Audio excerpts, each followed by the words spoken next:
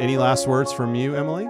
I mean, it's just been so much fun. This has really given me a lot of life. It's been inspiring to talk to so many different people that share the same mission. And it's just been encouraging, I think, just knowing that so many people are involved in different ways. I hope that it gives our audience a little bit of encouragement that they're not alone if they feel politically homeless. Welcome to What's Next, your next favorite political podcast, where your hosts, Emily Matthews and Daniel Hare, bring you great guests each week to have conversations about how to restore the conservative movement. And now, in the words of President Bartlett, what's next? Okay, so we are here today getting ready to do our wrap up, our part 2 of our season finale of What's Next. It is just your co-host today, myself, Emily Matthews, and Daniel Hare. And we're going to kind of just go over a lot of the questions that we asked our guests throughout the season. And so you can kind of get our take. We're going to round up sort of what we thought were the most effective strategies that we heard, or other people that we want to amplify, and kind of what we think is next for the Republican Party. So let's go ahead and get started. Daniel, how are you? I'm doing well. I'm excited to hop in and wrap this up. Yeah, me too. It's been a really fun season, and I've loved doing this with you. And absolutely, I look forward to hopefully being able to record a second season. Yeah. Me as well. So, yeah. Well, let's get started. I'll let you start. What do you feel is the most effective strategy for rebuilding a healthy conservative movement? Man, that's the $1 million question right out of the gate. We're not easing into this, are we? No.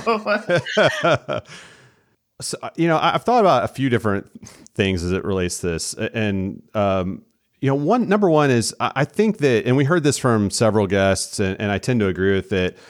Like in the short term, it seems like the what we're calling, I think, the conservative movement, whether you call it the Reagan-esque conservative movement, even the Bush, McCain, Romney, which would make some people mad to call that conservative probably at this point.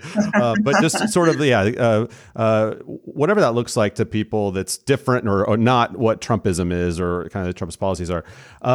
It doesn't seem like within this construct of the GOP that's happening anytime soon. I mean, I feel like everyone seemed to share a common thought that whether it's 2 years, 4 years, 6 years, everybody probably differ on that. But it seems like that, the current iteration of the Republican Party and conservatism is sort of baked in for a little bit here. And that it's at least a medium term to long term approach and strategy towards going back is the wrong phrase, because I think that's not what's happening. I think it's moving forward, but in a healthier and a different direction, reclaiming some of what was good and right about old style conservatism, but adapting it to 2020 and beyond realities. And I think that sometimes we forget about that. This often occurs to me, and this is a little bit of a digression. Sorry, but it helps me to kind of think through this. Is everyone talks about things like tax cuts. That's a good example.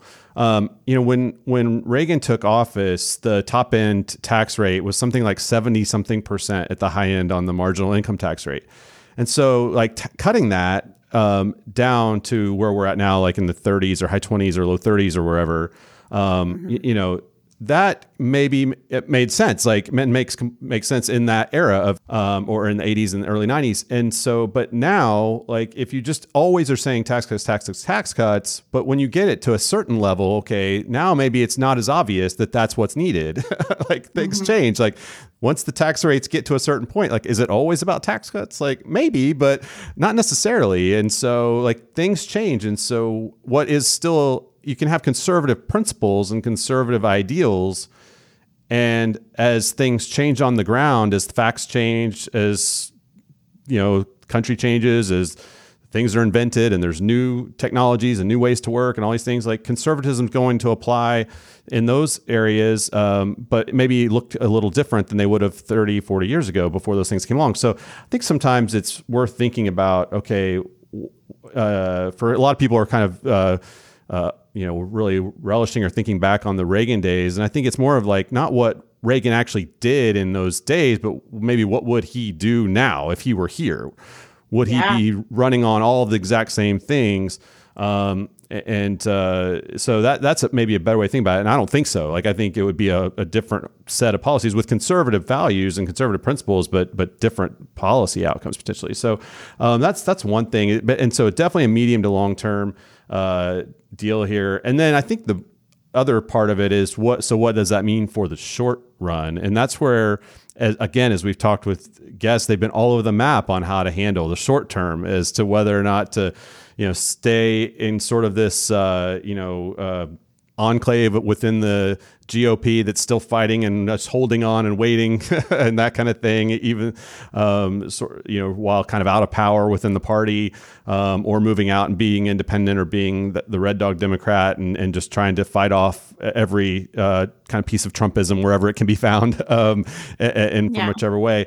And so I do think, though, that keeping those two things in mind of the long run and the short term is helpful, because you don't have to do it all at once, and you're not going to get frustrated by trying to turn the ship, in a cycle or two and get, not be able to do it and then get frustrated and get burnt out and that kind of stuff. I think having a healthy perspective of this is a long-term project in the big picture, but that there are some short-term things that we can do, and we'll talk more about those. But that's sort of just a starting point. What about for you? Mm-hmm. Yeah, I mean, gosh, I've had different perspectives on this throughout the last 5 years, but we were just talking about this before we started recording. I think that when it comes to real change, a lot of stuff starts on the grassroots level. And like you mentioned, we'll get into that kind of with the next question a little bit more. But I do kind of think that's the most effective strategy, a bottom-up strategy where people, your neighbors get together and talk about, like find things in common and have those discussions, and find other even like-minded people that are saying, hey, we're conservative. We don't like what the party's become. Let's, get something started in our local government and kind of let it spread out from there. Or, I think it certainly is going to be a combination of top down and bottom up, but more heavy on the bottom up strategies. I think it's important, like you said, to maintain the perspective that it's not going to be all of a sudden. I think it's very true that you get burnt out when you expect, for these big wars to be fought like Biden won, and then suddenly everybody wakes up. I mean, clearly that didn't happen, even after January 6th, which just truly blows my mind. But I think, again, and the most effective strategy is just going to be, honestly, a lot of things that we talked about, good journalism, new candidates rising up, and showing that there are reasonable people out there fighting for conservatism.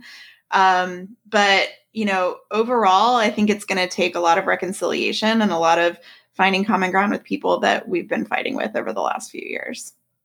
Yeah, it's, I agree. And talking about the top down and versus grassroots, or both. Let's talk about that a little bit, because I do think that, and as you said, we were talking about that before we hopped on, and that's I think something that we both feel strongly about.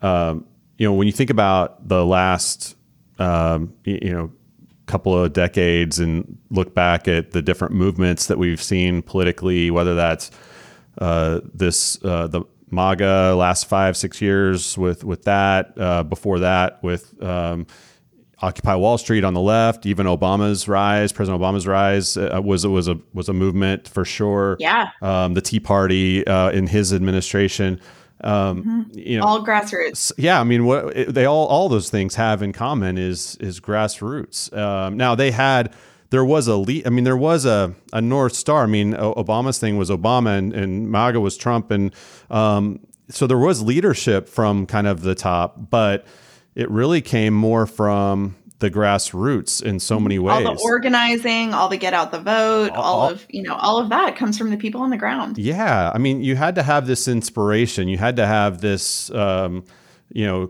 cause that was highlighted and communicated. But at the same time, I say that I don't know.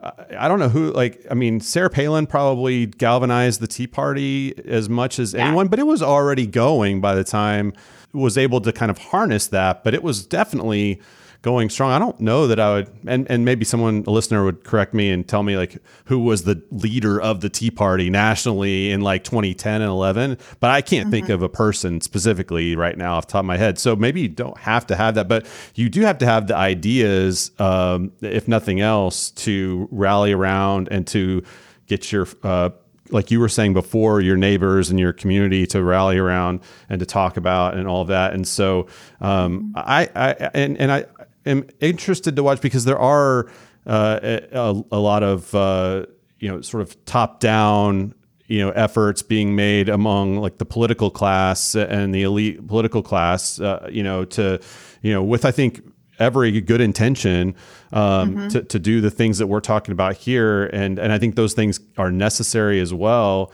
But I just don't think that you can have one without the other and expect it to work, and to have the kind of impact, particularly with like you need the grassroots, I think, in either case. And so, we can talk about some of those, the kind of the top-down folks as well, and some of the things that are happening in that space right now, because there's some exciting stuff. It really is. Yeah. But I'm going to be curious to see how that gets blended together with any kind of grassroots. Is there any grassroots interest in this? I mean, that's the other thing, right? I mean, right. We joke all the time about how we're kind of the only people talking about this, and the handful of us that, so is there a grassroots, common cause and intensity towards any of this, or, are people just, if they're not on either political extreme, right or left, are people just, going about their lives and they don't have the time or the energy or the urgency to get involved in something political? I don't know. That's the question. Yeah. No, that's a really good point. I mean, definitely a lot of times the people that show up at grassroots meetings, a lot of people are political like us, that just are more in tune with this stuff and care and enjoy it a little bit more. Like I feel like it would be a lot of work, now that I think about it, to just get my friends to show up at a weekly, thing. Certainly people get more involved like when there's an election happening. Right. So it might even be good to like capitalize on that energy, like, when it's closer to elections and people are like, how do I get involved? How do I make a change? When it's a little bit more of like crunch time. But, I think definitely it's like a war. I mean, and there's fog of war. Obviously we're going to make mistakes too. We're not always the good guys. It's hard to like kind of keep that perspective that we can make mistakes. But I think like with the war there, there can be massive strikes. Like I think that Trump winning or losing was a huge strike, and a huge blow to an extent. I mean, obviously we know all the other stuff that's going on now, but I think that, sometimes it takes that big war and then little wars here and there, or little battles here and there. Kind of like Liz Cheney has said, that it's going to be, a long extended process, that's going to be fought in small battles. But of course, the massive strike doesn't hurt either. It changes the morale of the other party or of the people in that group. It makes it more possible for candidates like Michael Wood to stand up and rise up and be like, hey, like Trump, I'm just so tired of people saying, well, if this wouldn't have happened, like Trump, it's like, I was in a clubhouse a couple weeks ago. We talked about this and they were saying, oh, people are going to have to run on this because the party is so behind Trump. And I'm like, but Trump lost and he created massive electoral losses across the country. What makes you think that's a winning strategy going forward? And like, it's nice to be able to throw that in people's, faces as just reality of, at least we've got that. And that, convincing Republicans, to run, we might be more able to convince them not to go the Trumpy way. Not just because we believe it's wrong, but because it's not electorally smart either. Yeah. Just a thought. Yeah. And as you were talking, one of the things that came to mind about that is, and I think we were talking about it a little bit off air before we started too, but just like what that looks like to, if for candidates to run in some of these Republican primaries and do so without the how much can I sound and look like Trump and, kiss the ring and kind of do all that versus like, but do I have to go all in and like declare myself the post or anti-Trump candidate and, make my whole campaign about, investigating January 6th and, refuting the big lie and all that stuff. Like, there has to, because again, back to kind of the short term, long term, like there's going to be this transition period here where, like I'm a realist. Like, I mean, I think like if I want to have a healthy slate of Republican candidates for office in the next 3 cycles, it's not realistic for me to expect the like never anti-post Trump candidate, like with that's the website and that's the campaign mantra, to go in and win a Republican primary in almost any contest. Like it just is not going to happen.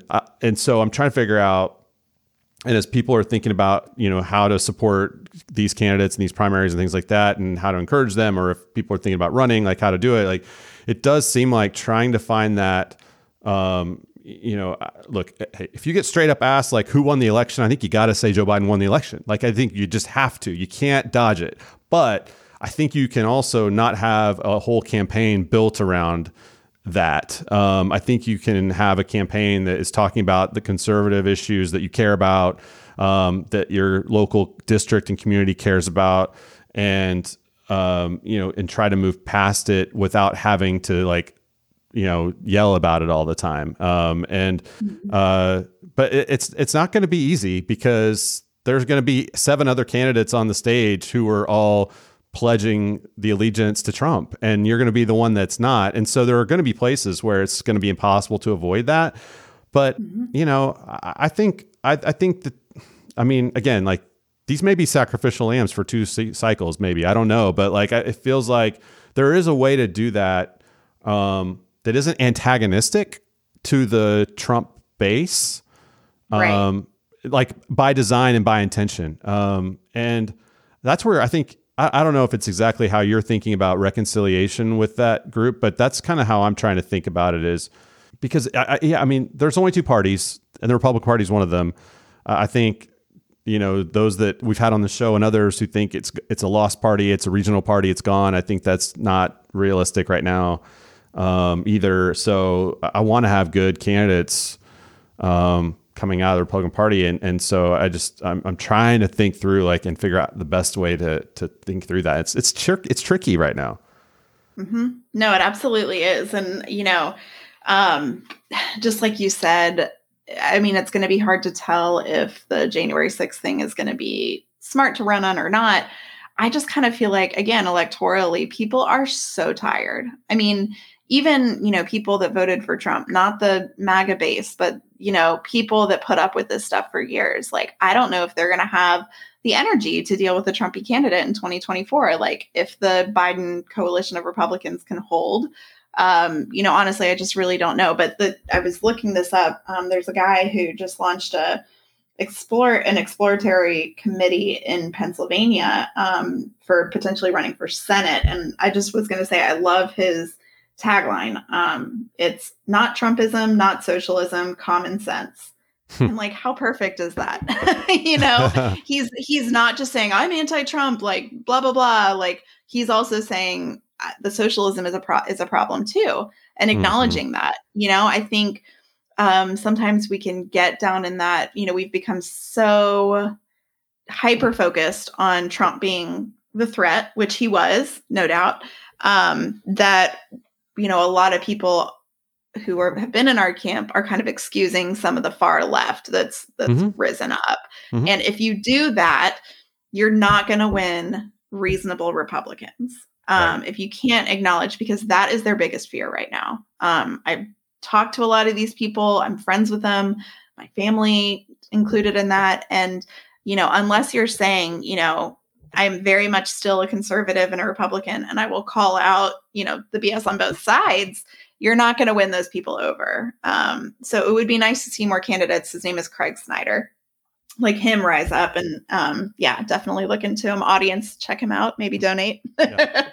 But yeah, anyways. Well, and just even this past week, I mean, I'm in Texas and watching some of the activity happening, positioning for 2022, which is statewide here, gubernatorial, attorney general, which will be in the news quite a bit, I think, in this off-year cycle, because you're going to have competitive primaries on the Republican side for both of those offices, and watching.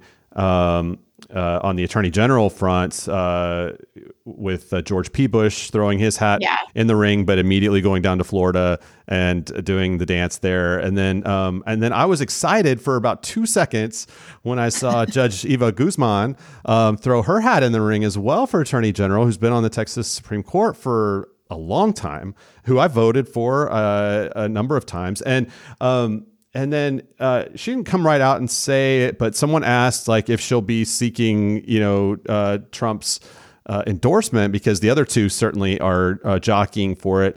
And her response was essentially, we're all Republicans. I'd welcome the support of any Republican, including from Mr. Trump. And so it's like, there was an opportunity. I mean, that's not going as far as George P. did. And so I'm going to reserve judgment. I've got to allow for some room here for people to kind of figure this out. But gosh, I would have liked for her to either dodge that somehow or to just like not come straight out and say, she didn't have to say she'd reject his endorsement really, but I would just have preferred her to be able to sort of skate that one. But, she's been a judge, not really a true politician. We elect judges here in Texas, and that's kind of a weird. I mean, I know elect judges in several states, but like not quite the same thing as running for legislative office or executive office. So I'll be interested to see how that race plays out. But then on the same time, you had all those folks and Governor Abbott hosting Trump here at the border last week, and kind of a show of whatever that was, while there's a vote going on in Congress to establish the select committee, House Select Committee on 1-6. And so, it was just, it's hard to watch some of that. So like trying to look for those folks that can try to run in this, post-Trump era on the Republican side, but without kind of having to do all the dance like George P. feels like he has to do, and Governor Abbott's doing, and obviously Ken Paxton, the current sitting attorney general. But it's it's hard to watch it and think optimistically right now. So. Well, and I'm curious if that, that dance for Trump's endorsement is going to be the same. I mean, I would say for sure in the South, but if that's going to resonate or, be as important across the states. Maybe not. I mean, that's the thing. Cause if you have, those are three, because between the attorney general race specifically, you have those three people. They're well-known statewide folks that have high name ID. He can only endorse one of them if he's going to actually do it. I mean, he may not ultimately, because the risk is too high that he picks the wrong horse. And that would be interesting. I mean, I think that's one thing to kind of watch in this 22 cycle is how these endorsed candidates from Trump do, particularly when there are other, Trumpy type candidates in the race, and how to when there's multiple versions of them, and he can only endorse one. Like how much is actually Trump's endorsement? How much does that matter versus just kind of espousing the policies or the views and that kind of thing? I think that will be interesting to see over the course of the next 18 months or whatever. I don't know. Well, and Eva's got Eva, right? Mm-hmm.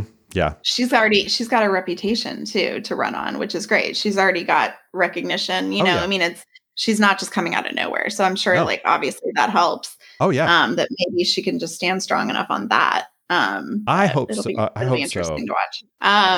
Well, jumping on to the next question, which guest did you align with most on strategy? I know you and I picked different people, and we picked a couple people. So do you want to go first? We did. So, okay, I'm going to go with the optimistic. I think it's optimistic one first, which I liked. And people should go back and listen to how Reed Howard talked about this factionalization theory, which I think made sense to me in trying to create within the larger GOP sort of, a group of different factions. It's sort of trying to create a parliamentary system within a party structure, I think is what I took it as, and like where my mind went with it, which means, if you think about in the past, like there have been, the Tea Party caucus, the Freedom Caucus, you have the libertarian type side, that kind of thing within the GOP, and sort of establishment and whatever else, business Republicans. So there have always sort of been these different groupings within the party, and the Democrats have it too. It's not a one party thing, but I think really looking to create a factionalized group of within the GOP, of this moving forward with a different brand of conservatism than where the current party is headed, I think makes sense to me. And that might be the at least medium term approach for sure, and trying to create enough juice within that group, make that group large enough that it can have like you can't elect a speaker, say, without them. You can't elect a majority leader of the House if you don't have that group on your side. And that's what the Freedom Caucus was able to do for a while. You kind of had to, and that's where Boehner and Paul Ryan kind of had to walk that line between them. They became powerful.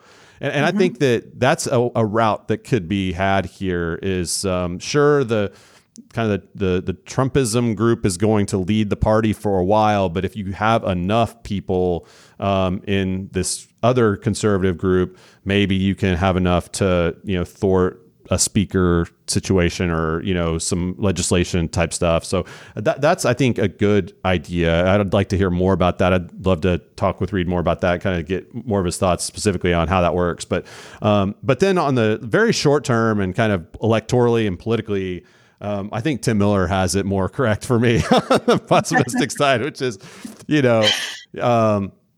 I think you kind of have we kind of had to do this last cycle, which was, every cycle will be different. I think race is different. Essentially, where there is a full on, unapologetic Trumpy Republican, I think they have to be defeated right now. And that's still my view. So I think that's where Tim was at. And there may be shades of gray and there may be lines, whatever. I was laughing, I tweeted this out last night, I think, or not, night before, that in Oklahoma, my home state where I'm from, I've been in Texas for the last 20 or so years, but from Oklahoma, and Senator Langford there is getting a primary challenge, and that primary challenger is being endorsed by the new state chair of the Oklahoma Republican Party, which is somewhat unusual that they would get involved at this stage in endorsing candidates. And the sole reason is because he did not vote to object to the electors on January 6th. And that's it. And so, seeing stuff like that, and when he went into January 6th intending to object, he had already announced his intention to do so. And then after the events of the day came back, I think Kelly Loeffler was another one who was similar, who decided not to do that after what they saw that day. And because of that, he's getting primaried. And so if he were to lose, and I don't pay as much attention to Oklahoma politics as I used to, but if he were to lose to a 1/6 denier or Trump won the election person, whatever, I think you got to get that person out. You got to do what you have to do to get those types of people out. And so, I think in every race and every locale, I think it'll be different, but, for the most part, I just think for now that kind of that either, whether it's the independent stuff or the Red Dog Democrat stuff, I think for now you got to figure out a way to be okay with voting for some Democrats and voting, or against some of these Republicans until we can get through this. And in the meantime, in the intermediate time, the Reed Howard strategy is still kind of where I feel like that's the building of the future GOP of conservatism. So that's kind of how I think about it. What about you? Yeah, no, that's good. I don't disagree with that stuff at all. I really don't. I think just like we were talking about it being a larger war, there are a lot of different strategies and what's the word I'm looking for? You got to strike in a lot of different ways. You have to strike and then you have to rebuild, you have to tear down and then you have to, offer new options. And I think One, for dealing with right now. I agree. Reed was right on point with that. I think you do need to be able to find common ground. And I think that if that could be built, it could be a really powerful coalition. And then, I'm thankful for groups like, what Tim Miller has been working with RVAT, and, Stand Up Republic is doing some of this too. And obviously Lincoln Project is kind of fumigating these bad characters that have been emboldened by Trump. So I think that's really necessary.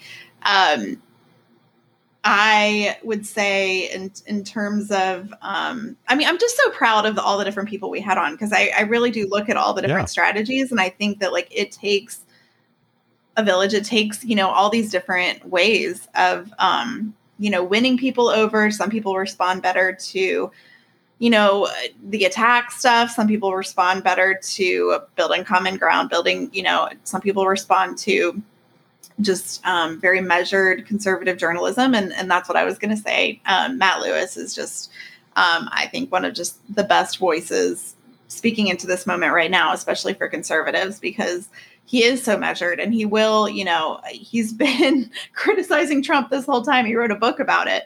And yet now that Biden's in, he's not afraid to say, this is a terrible decision, and this is why. Yeah. And making that, reasonable approach for people that, really like to think stuff through. Not that the others don't, but just who might want a less aggressive strategy, I guess. Right. So I think Matt, Matt and I definitely really align there. And then the other person I was going to say is, well, actually, I've got two more. Michael Wood, just for the simple fact that he stepped up to the plate and he offered something new. He put a stake in the ground and just said, I'm going to lead. And even if it's, more symbolic than, he knew he didn't really have a chance to win. But taking that stand and really putting your money where your mouth is. So I think that's really important. And then Heath, I think just what he's been able to do with Principles First is really great, but specifically now with the summit that they're planning in October, right? Yeah. The idea of, he understands the importance of the optics, of the excitement of a movement, of getting in the press, of letting people see that there's this groundswell. And that there are other options. Also, that he doesn't want it just to be never Trump people there. He wants to have a broader coalition to kind of help reunite and bring people in that can't just say oh, well, you're just with the never Trump Democrats now, like the Trump people say, which we're not Democrats, but Yeah. And I think that's just a really smart strategy. So, and I think maybe that could motivate people to do more stuff on the grassroots level. Yeah, no, I think that's right. With Michael Wood, one of the things that strikes me about him goes along with what we were talking about earlier, and how candidates can run right now if they're not kind of fully Trumpy. Is what he did. I think. I think he was. And maybe not even to hit the fullest extent he was. Because I don't think. I don't know. I'd be curious to hear from kind of not a full-on MAGA person, but a Trump voter, who isn't maybe fully MAGA, but just, hey, I'm a Republican voter. I vote Republican. I vote for Trump. And you hear Michael Wood talk. I don't think he was antagonistic to that voter. I don't that's not the way I heard it. Maybe people would hear it differently, but I heard him say, I have concerns. And I want us to move in this direction here, which is conservative all the way. Policies that, I think everybody that voted for President Trump stands for, believes in, just without all of this other stuff. And it seems like, I guess I would hope, maybe that's where I'm at. I would hope that would be a message that could resonate with enough people, and it, like I said, I keep saying this, probably not in this cycle, probably not in the next one within Republican primary electorate. But hopefully over time, that could be the case. And so, he was unabashedly post-Trump, I would say, but not like anti-Trump, because he said he voted for him in 2020. This year, he voted for him after, and so he explained why he didn't in 2016, why he did in 20, and then what turned him, after the election and the kind of the post-election stuff. And so, even for people that don't necessarily agree with him on all of that, it seems like that's a message and a route that other candidates could follow. That was just such a unique election. It's a special election.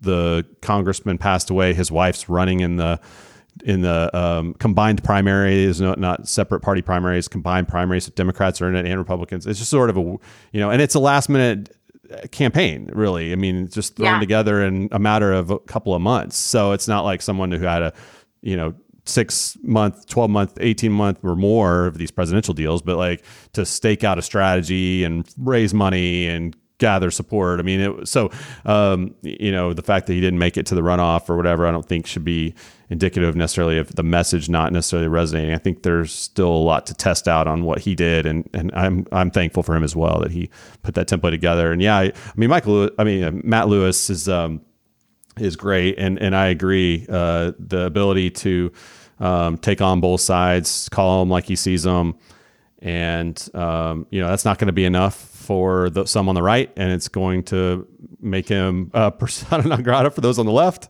But that's where we are. That's where we are. That's who we are. Or honestly, like that's who we have to be right now. Yeah. So I agree. Yeah, no, I think, and you're absolutely right about Michael Wood, that, he didn't antagonize those voters. And I think that's really important, not to belittle people, but to reach them where they are and say, like, I understand why you voted the way you did, but let me offer a different way. I think it's just really, really cool. Yeah. So what do you think are some of the root causes for how we got here? We've rehashed this so many times, but what do you think? Well, and to, again, try to highlight some of the guests too that we talked with. I think it was good to hear the Joe Walsh Tea Party stuff, because I think that was something we hadn't spent a lot of time with, and it was great to have his perspective, because I do think when you talk through and hear him talk through, the rise of the Tea Party as a response to the establishment of the Republican Party not responding to its base of voters on multiple issues, that was certainly a point. We can trace a lot of this back further than that, but I think that was a healthy and helpful, way to hear about it. I think there's no other way to say that the cultural shifts that we're going through in society definitely create the opportunity for people to feel scared and to feel uncertain, whether that's on issues of race, on issues of gender and sex, and all of these things that have evolved and changed, and as the country has evolved. And I think that media and other political figures have taken advantage of that fear and that opportunity to stoke that fear and to drive people further apart from one another. And that's basically what cable news and a far right and left web news is. News is not the right word anymore. And but it really is stoking those fears, creating an us versus them. And a game theory scenario where it's like win or lose, either on any issue, on any substance, on anything. There is no, coming together because there has to be a winner and a loser on every issue, on every topic. And all of these issues and topics are country defining moments, every single one of them. Like the country either rises or falls based on every single issue that's being brought up. It's like that's the level of intensity, the level of fear. And so I definitely think that has created a lot of where we are now. And then, lastly, I know we were joking about this earlier, but, it's just that also that in terms of participation, that more moderate political people tend not to participate to the same level as the people that are more activated and motivated and usually politically partisan. And so, when you just have a two-party system, and in a lot of these districts, especially at the congressional level where they're gerrymandered to where they're not that competitive in most districts, then the primaries are essentially the election. And so therefore, who votes in primaries but partisan political people? Most moderates and centrist people, kind of the middle third of America politically, don't participate. And because of that, and they also don't give money, and they don't listen, they don't pay attention, or some do, but just kind of just consume it and move on with their normal lives, like normal people. So I'm not dissing them at all. Like but it's just fact. Yeah. I mean, they just don't. So like, it just creates this confluence of events where the fear is stoked, the people are separated, and then those active, partisan ends of the spectrum vote in primaries that are stacked in their party favor, and that's that. And I think it leads to where we are. So, I mean, there's more explanations, there's more things going on, but I don't know. That's kind of, I mean, that's a lot of what I see. I don't know. How about you? Yeah. No, I think you nailed it.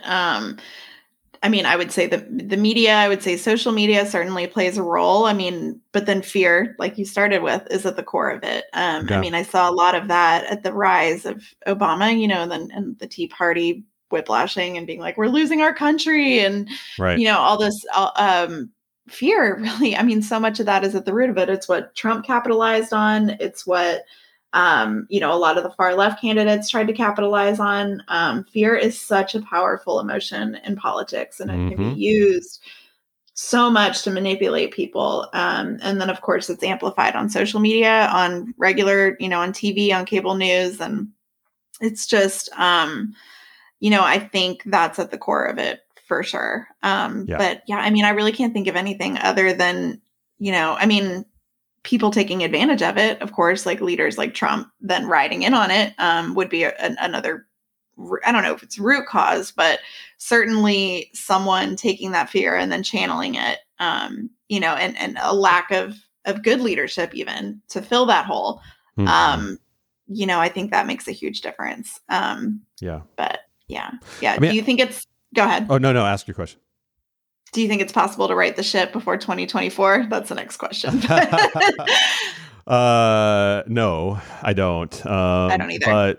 But and before I get down that road too far, one of the things that is different now, I feel like, even versus 8 years ago or 16 years ago or whatever, I think even if you didn't vote for or support President Reagan, President Bush, Clinton, Obama, whatever.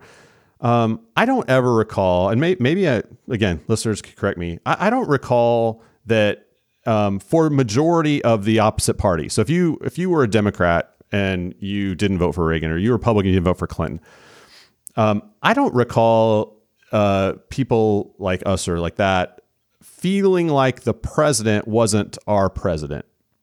Right. And it goes both ways. Like, that's not my president. So it goes from the constituent, but it also goes from the president down. Like, you didn't hear from the Oval Office like that you weren't one of their constituents because you didn't vote for them. Like, I think up and until President Trump, I feel like, whoever you voted for all the way up through President Bush, President Obama, think that, the Oval Office and whoever was there was articulating a message of I'm your president, even if you didn't vote for me. You may not agree with all my policies. That's not what we're saying. But like, and also that, and maybe until President Obama was where you first started seeing from the constituents, that's not my president kind of thing. Not because he didn't win it legitimately. That happened more recently, but because he's just not, one of us or whatever. I don't know, whatever people did to justify that thought in their head.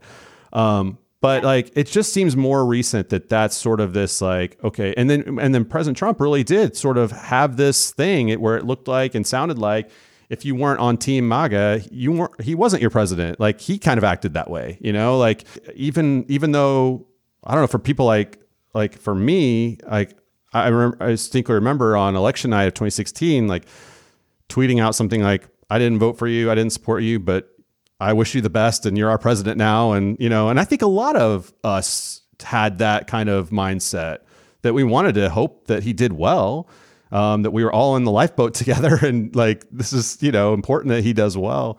But it feels like we're at this stage where now whoever is the president, if you didn't vote for him, like somehow that's not your president, or that they're not considering your benefit when they make decisions or whatever else. And I don't think President Biden's like that. But it does feel like among the constituencies that's happening, like that. And so I'm concerned about that. That's a whole different level of partisanship. And I think, danger to the country that we didn't used to have, as we were still flipping back and forth between Republican and Democratic presidents all these years. That's a more recent phenomenon that's pretty scary. Yeah. I mean, I never felt, as much as I very much opposed so many of Obama's policies, I never was concerned that he didn't have the country's best interests in mind. Like I was like, he could be very wrong about this. It could go very poorly and it could not be in our interests, but I never doubted his heart behind it. I had respect for him and being a family man. And, I would love to grab a beer with him. He's personable, and that used to be more normal back then too, where you could, be like, oh, well, I disagree with policies, but I have so much respect for you. George W. even said that in one of his speeches that, he was like, I realize Republicans elected me, but I'm here to govern everybody. And I want to make sure that, it was in some speech that he did that was really powerful. Yeah. It definitely changed the whole culture. I mean, it's hard to accept that that's not the norm anymore. Like that's something that makes me sad. It does feel good that Trump isn't in there anymore. And I hope that we can have some renewal, but I think there are wounds that are going to take a long time for people to get over. Yeah. And just that could happen in our country was, really unsettling. Yeah. Well, and I wonder too, like had the election, either been a larger victory for Biden or had like President Trump conceded on election night or within a week or two after some of the recounts that kind of went along with normal course election recount stuff, like if he had conceded and done the normal concession stuff, like I wonder, like would we be in the same boat with that mindset, like or is a lot of it about the actual kind of legitimacy of the election as opposed to just having a Democrat in the White House for this group of kind of fully MAGA Republicans? I don't know, but it's impossible to know that, I guess. But I am concerned about so the question about 2024, it doesn't seem like, we're going to be able to transition before then. People that are, really setting up, it looks like, runs for president on the Republican side right now. I was just reading a piece in Sarah Isker's The Sweep in the Dispatch about, I think they're doing a couple of part pieces here on the 24 candidates. And this one was specifically talking about Cruz and Tom Cotton and Rick Scott. And I'm leaving someone out for this group that they did. But, really talking about how they're positioning themselves and what they're doing right now to both, with staff and with fundraising and, helping the 22 candidates and building those relationships and all of that. But it still all looks pretty similar to what we saw Trump do in 2020, which is really highlighting, the border and immigration and that area, still kind of doing the, kind of the culture war stuff around vaccines and COVID stuff and just, things like that. And as well as the election integrity things as well. And so, it just doesn't seem like we're going to get there by 24. Like it's hard to see someone running successfully in that primary. And again, presuming that President Trump isn't in it. Although, it's funny. I think I said this to Joe Walsh when we had him on, but in some ways, that would give us a cleaner picture of where we are. Because what would happen is if Trump's in, then a lot of these other people probably sit it out. Like, you know, I mean, a lot of the people are probably are sitting it out. And, you know, there's probably a spot for like, whether it's, you know, a Liz Cheney or a Adam Kinzinger or somebody to kind of run in that other lane like that. Or maybe someone even a little bit less anti-Trump and more just sort of new wave conservative. I don't know who that would be. We have 2 years to figure that out. Maybe there's a better test, but then it would be interesting to see what that would look like. Trump versus, I don't even know who it would be. Like Cheney or something. And then it would be like a direct divide of, are we going back to establishment or are we going to keep Trump? Yeah, I mean, so that's what I mean. Like, it seems like if it's Trump versus Cheney, it seems like it's probably like Trump wins that primary going away. Yeah. But if there's somebody that we maybe don't really know that much about right now, that's like hasn't had to take some of those votes, but that isn't, I don't know. I'd be interested to kind of see a Trump versus somebody that in the Republican primary. I don't know, but because if Trump's not in it, you know, then it's a free for all, and you're going to have this wide swath of people from, like DeSantis and Cruz and Cotton and Rick Scott maybe and Kristi Noem and Nikki Haley and Mike Pence and how they're all going to, and Chris Christie looks like, and so how they all try to position themselves, you know, and then what's successful. I mean, who knows by then, but it just doesn't seem like at this point, any of them have been willing to separate from Trumpism, MAGA base, Trump at all. So that's why I do think that 22, like that endorsement stuff we were talking about earlier, do the Trump candidates in 22 do well? Or are there some others that can make some... Yeah, it'll be a good indicator of what's coming. Yeah, but I don't know. So yeah, I fully expect that we're going to wind up with Trump or someone like him as the Republican nominee in 24. You know, would you say DeSantis is like him? Like, is that how you would like? What would be someone like him that you can think of, like that would be already well known or someone new? Yeah, I mean, so if Trump doesn't run and DeSantis runs, obviously he's a formidable person, and I think there's time still for someone like that to refocus a message that's going in a little different direction from, you know, the Trump stuff, especially since he wasn't on record, like in Congress or in the Senate, having to take votes or object to electors and all that nonsense. And now who knows what he would have done, but he wasn't there. He didn't have to do it, you know? And so, and I think that he has this mix of, fight in him, and he antagonizes liberal media in just the right way. It seems like that's popular with the base. And I could see him running a fairly like, not traditional campaign maybe, but a fairly more stable, just straight conservative, like certainly more populist nationalist than you would have had 8 years ago, but not fully like MAGA. And being successful, and I don't know how I'll feel about that, but I don't.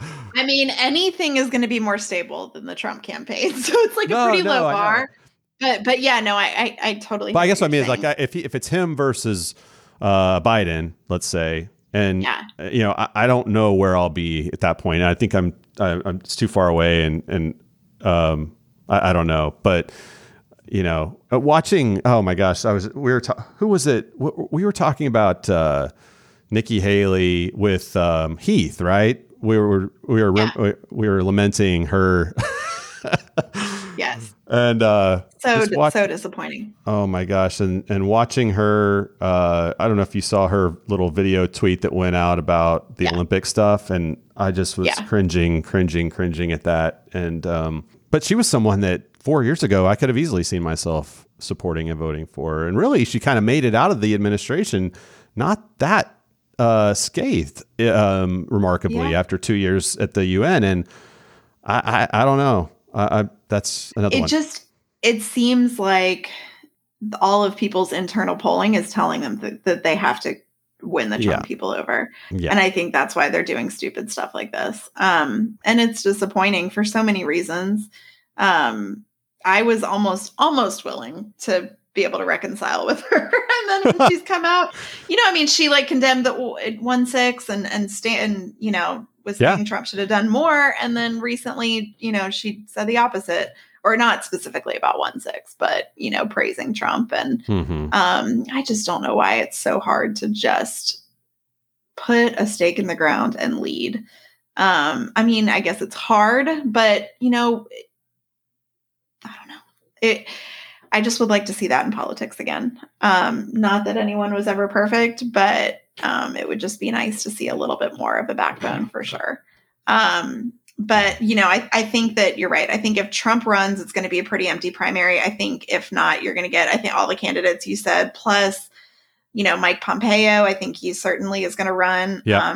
And I'm just curious if you think, again, I guess this just really depends on how it comes down to polling and, they're going to do whatever the polling says for them to do. But if they'll, be running on the January 6th and stop the steal, or if that'll be a liability to them, I don't think it'll be a liability. I think that, I just don't think it will be, sadly. And some of it will come down probably to, is the current Congress able to get any of these voting rights bills across the finish line that they're still discussing right now?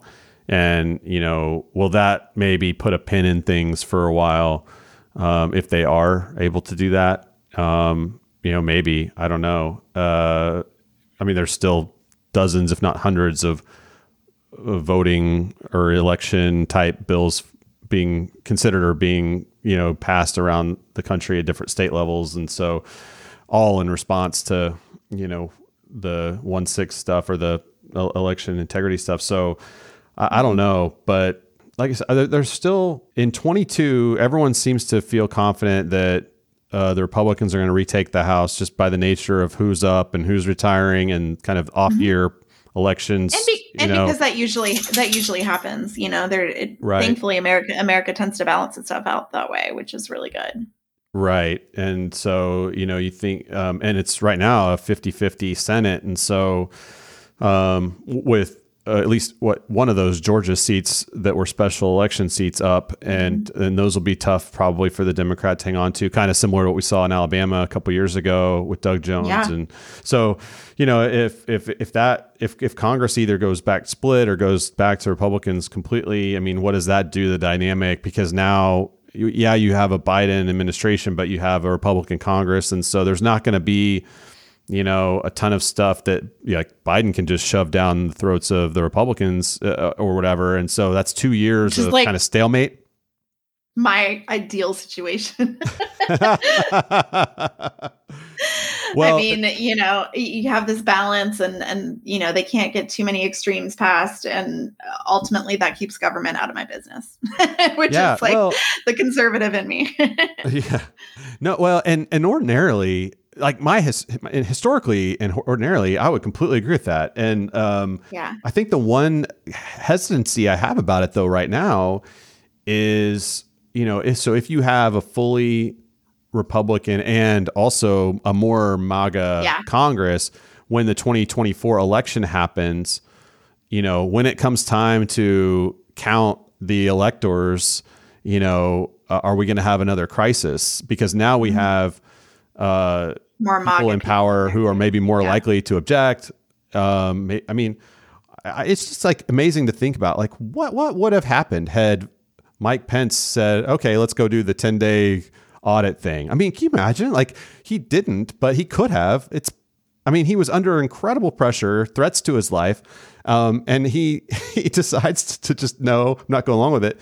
But you can pretty easily imagine a situation where, something like that happens again in 24 and people are objecting left and right to electors at the state level. You've got stuff. And so I just, that's the part where, on legislation, I'm with you. I think, generally speaking, in a normal world, healthy to have the balance and the crossing out. And when stuff happens, it's bipartisan. But I guess I'm operating in the mindset of like back when it was normal Republicans. And right. I guess, you're very right that it is going to be an emboldened group of more Trumpy candidates. Duh. But of course, we will have Vice President Harris will be presiding over the Senate in that election count deal. So that's there. But anyway, I don't know. It's the 20, but by 24 and kind of what that looks like. I will say the other part of that Sarah Isgur Dispatch piece that I would mention too, real quick, is just that some of it probably depends on what happens on the Democratic side, whether Biden chooses to run again or can run again, or is there an open Democratic primary? Who's the Democratic nominee if it's not Biden? Yeah, I mean, that matters. Not electable. I just genuinely don't think she could win a general, and I think they know that. Yeah, I think she would have a hard time winning an open primary, even as the vice president. Right. I think there would be stronger candidates probably that they would put up, and so. But whoever it winds up being, may impact who decides to get in on the Republican side, because if it's a super popular Biden, super popular relatively speaking in this era, like 55% is like super popular Biden, then that's a different thing than like who knows, Pete Buttigieg or somebody who like probably most of the conservatives could feel like they could beat, and so I don't know. It's we'll see. Yeah, no, very cool. Be interesting to watch. Yeah. Okay, well, this is the question that we asked each of our guests, and now we're going to give kind of our thoughts on it. What are some sources, influencers, outlets, anything that you would recommend to our audience that are worth amplifying? Daniel, you can go first. Yeah, so obviously, if they've listened to all of our episodes, have picked up on a theme that we definitely reference and push people to the Dispatch and to the Bulwark, and I think there's reasons for that, and that's certainly fair. And I would encourage people to do that. And I would say generally, I think we talked about this on the conversation with Rachel and Sarah, but is to the extent you can, maybe just pick one, but pay for some journalism. I think that's important. Like, instead of just relying on the clickbait, this financial model, like I think it's good. Maybe let's get a subscription to one of those two, or contribute to Matt's Patreon, or whatever. But like, I think it's good to get into more of a habit of paying for your journalism. That way, you have more invested in it. And there's less of the, algorithm pop up and like marketing ad stuff. I don't know. It's just, I think that's better to the extent you can. But so I think those are good, certainly sources both in print and in podcasts and all that.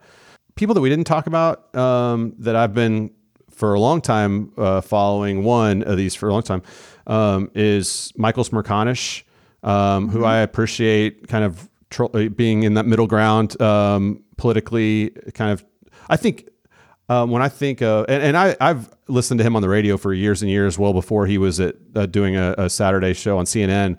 But I've spent I feel like enough hours listening to him over the years that I feel pretty comfortable in saying that he's legitimately a center type person. He worked in the Bush administration as a young person, and I would say kind of occupies that political center and wants to get moderates and centrists more involved in politics in general. I think that's important to him, and so I think that's a healthy thing. And so, whether you listen to Sirius XM where he's on every day, or, I think I can't remember. I don't watch CNN really, but has the weekly CNN show on TV, but, and then at Smerconish on Twitter. That's one that I would send people to. And then the last one I'll mention for now is just someone I've more recently started following, but is Jennifer Horn, who is writes now for the USA Today, but she's the former chair of the GOP in New Hampshire. And you can find her at NH Jennifer on Twitter. And I think is kind of right in line with a lot of what we have gone over here and talked about here. And I think someone who's looking at ways to organize moving forward, and but coming from that position of being a chair of a GOP and now kind of on the outs with the current state of the party. So What about for you? Great suggestions. Obviously, I echo everything you're saying about the Bulwark and Dispatch. Definitely, those are, my favorites. And along with the Dispatch, just following separately Jonah Goldberg and David French on Twitter. And, those guys that just put out so much thoughtful writing surrounding issues. You can learn so much. It's not just emotional. It's intelligent. It's sitting down and really evaluating things. I think is really important. And then of course Matt Lewis's column in the Daily Beast, and then his Patreon as well. And I was going to say with Michael Smerconish, that's a good suggestion. My dad actually, who's very conservative, voted for Trump both times, likes Michael Smerconish. Yeah. Is that how we say it? That there certainly are people like that. Following people, like I would say all of our guests. I mean, they all have different things going on for them. And of course we endorse like so much of the work that they're doing. And I think that was just, I wanted to make sure to add, because Jonah Goldberg really has become one of my absolute favorites. Just very refreshing and keeps my head straight, and just his takes on stuff are so good. I think that's what I would say as well. Good idea with Jennifer Horn too. She's really great. Well, of course, how would you advise those who want to be involved in creating the next generation of conservative politics? Of course, but in a different direction from the one President Trump has forged. How would you advise them to get involved? Yeah, and that's something we have talked about a lot here. And I think I'm back to I think we did it in the last last week's wrap up show. We're talking about the difference between Bill Kristol and Matt Lewis and kind of their roles in this movement, and I think that's a good way to think about things, is for people to not everybody's going to want to run for office, and not everybody's going to want to write a column every day or every week or do a podcast or whatever. But I think a lot of this is figuring out what you're good at, what you enjoy doing, and then figure out how and where that could be plugged into, I would say at the local level, your political sphere, if you're wanting to get involved. So, I think so. It could look so many different things, but I do think the emphasis on the grassroots that we've made here, I think today especially, is important. And so, because it's so much. You think about how many votes it takes to make an impact in an election at the national level, at the state level. And the further locally you get, the more impact you can have as a single person or as a small group of people. So if you can, I live in Waco, Texas, in McLennan County. The county is like 240,000 people. So, and Waco is about half that. So about 115. So, we have a city council, we have a mayor, it's nonpartisan. Our county elections, for judges and all these things. I mean, there's races happening all the time. There's school board races for different school boards here. There's a lot of places where if people wanted to get involved and make sure that, the types of candidates that they are interested in or running, or, who to support, I think it starts with paying attention to your local races and kind of knowing who those people are. And, like I was saying before, most of us probably live in areas that aren't swingy, that are probably one party dominated. And that's unfortunate for a lot of reasons. But, but figuring out, where there's a place to make an impact, and what other groups are already activated. I think sometimes, for people that get really fired up and say, I want to start this or start that, I think sometimes there's a desire to do that, which can be good and right. But also there's usually groups that are already going that maybe just could use a boost from someone like you, and hop in and not necessarily start a whole new thing, but maybe give a boost to a group that's already going. There's subgroups that are, I think, in most communities around politics. Maybe that's just registering people to vote, or we have I'm trying to think of the acronym here, but it's McLennan County League of Women Voters, and they get activated around election time every year, and they're nonpartisan, but they want to bring out candidates to talk to them, to their group. And there's places where you can get involved in so many ways. And I think at the local level is a great place to start, because I do think that ultimately the long term here is going to be a grassroots effort, which I think comes about just as a snowball. Starts with a few people getting involved in a small race, and then goes to the next thing, and the next thing, and all of a sudden it goes countywide and statewide, and whatever. So I think that would be my suggestion. Yeah, no, all of that is really great. I think you hit on a really good point that finding kind of your strength, like how each of the people that we had on have different strengths and different areas that they can reach, different people that they can reach. So I think it's really important to figure out what fires you up, what you're good at, and just put action to it. And just another idea that popped in my head as well is, being able to, like, if you're good at writing, submit something to your local paper. They're always looking for people to contribute. I think that's really powerful. Like Daniel said, just like finding other grassroots groups in your local area to get plugged into. Sarah Rumpf mentioned this. It was her or Rachel Larimore was on their episode just talking about how important local government is, because those are the things that affect your daily life. And that's the beauty of federalism, right? Is that, we do have this, the power is somewhat, as much as it might seem louder in Washington, they have limited power over, our local governments, which is a really good thing. So getting involved there, and then that tees up people that can get more experience in government that can then continue to rise in the ranks and run for higher office.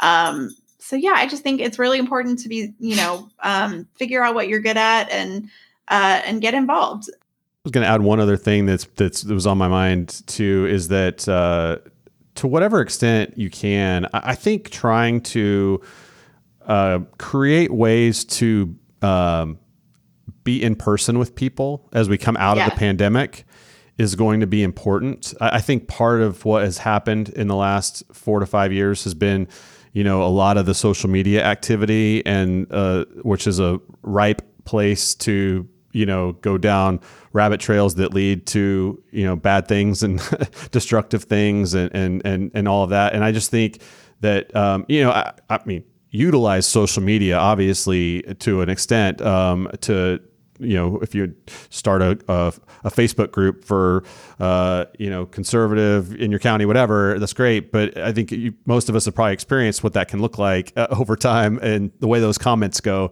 and the way those posts go and things like that. So I would say trying to figure out ways to get people together in person, to where there's differences. People are much more likely to be kind and generous and gracious in in-person environment, as opposed to they might feel more emboldened to be crass or be, combative or antagonistic when it's just an online and keyboard deal and all that. And so, obviously we're still coming out of the pandemic, and there may still be some limitations on all that. But I mean, bigger picture, I was just thinking about that I think, getting people together in person, I think it's just going to be healthy just in general, not politically, just in general as we come out of the pandemic. But I think especially for this, I think the more, to your point earlier about Heath and bringing people into the summit, and people of all types from conservative values of all types, in terms of who they voted for and that kind of thing. I just think that's going to be a healthy thing. And I think that we could utilize that as a model for how we try to get people together at the local level too, as opposed to just kind of doing a bunch of stuff online, which has its place, but I think will be more effective in person. Yeah. I mean, I think that's so great. It's kind of going along with what Corey said in that episode, which is just loving your neighbors again, Yeah.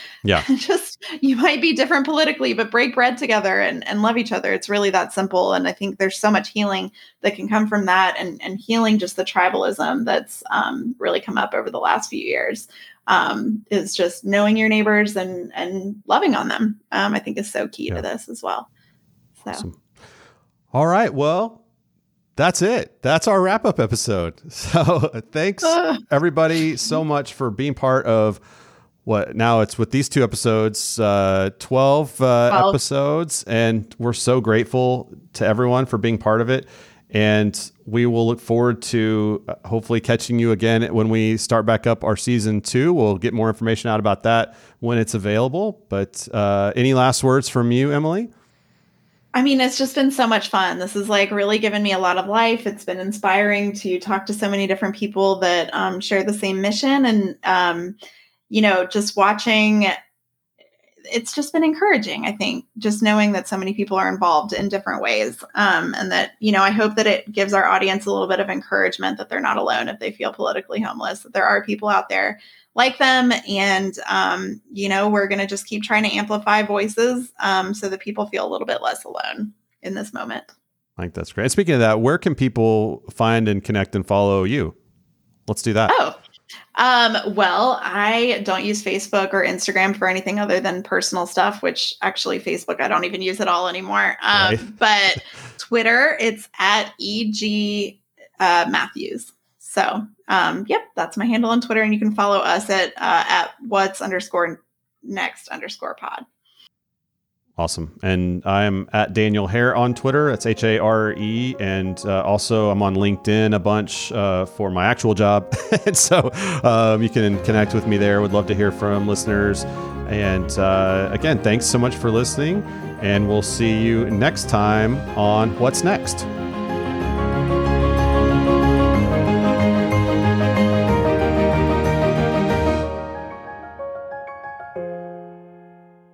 What's next?